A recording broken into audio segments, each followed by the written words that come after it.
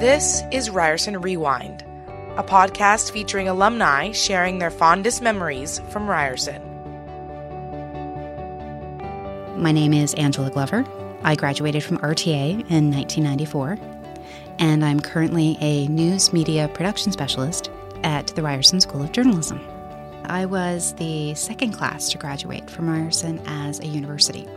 When I first started, it was the Ryerson Polytechnic Institute. And when I graduated, it was the Ryerson Polytechnic University. I mean, it's a little strange for me because there are times where I feel like I have never left the school, obviously, because I came back here to work.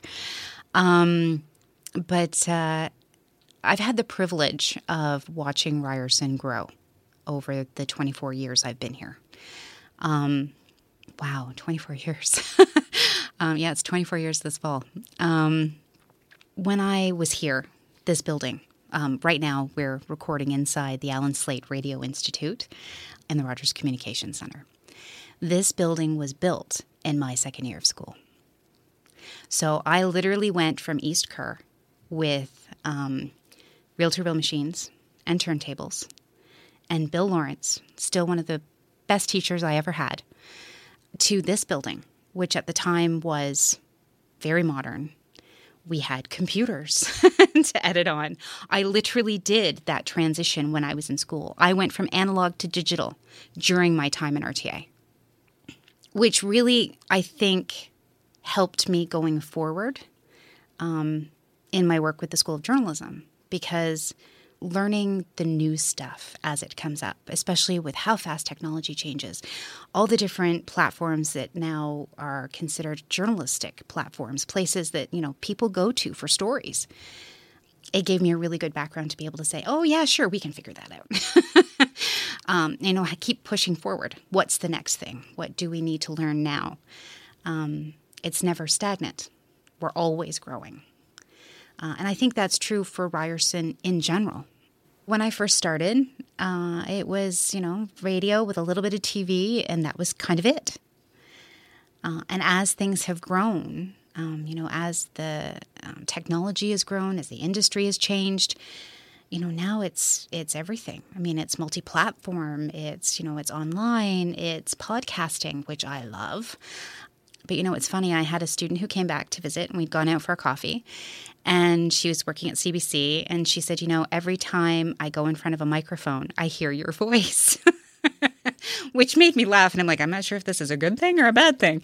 And she said, no, I always hear your voice telling me, slow down, relax, right? She said, I always remember all the tips you gave me. She said, and that's always, which is one of the sweetest things that, I've ever been told. So it's nice to know that, first of all, they're listening.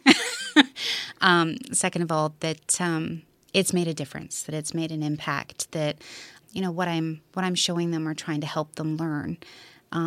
It's very rewarding to see the aha moment, particularly people that are technology shy. And they're the ones, that try to hide, that try to no, it's okay, you use the camera. No, you push the record button. No, right? So it's particularly rewarding when you see those moments where they know they can do it on their own and their eyes light up and they're like, oh, I get it. Love that moment. Because, then I've done my job well, right? Like then I know that that's something they will take with them out into the world.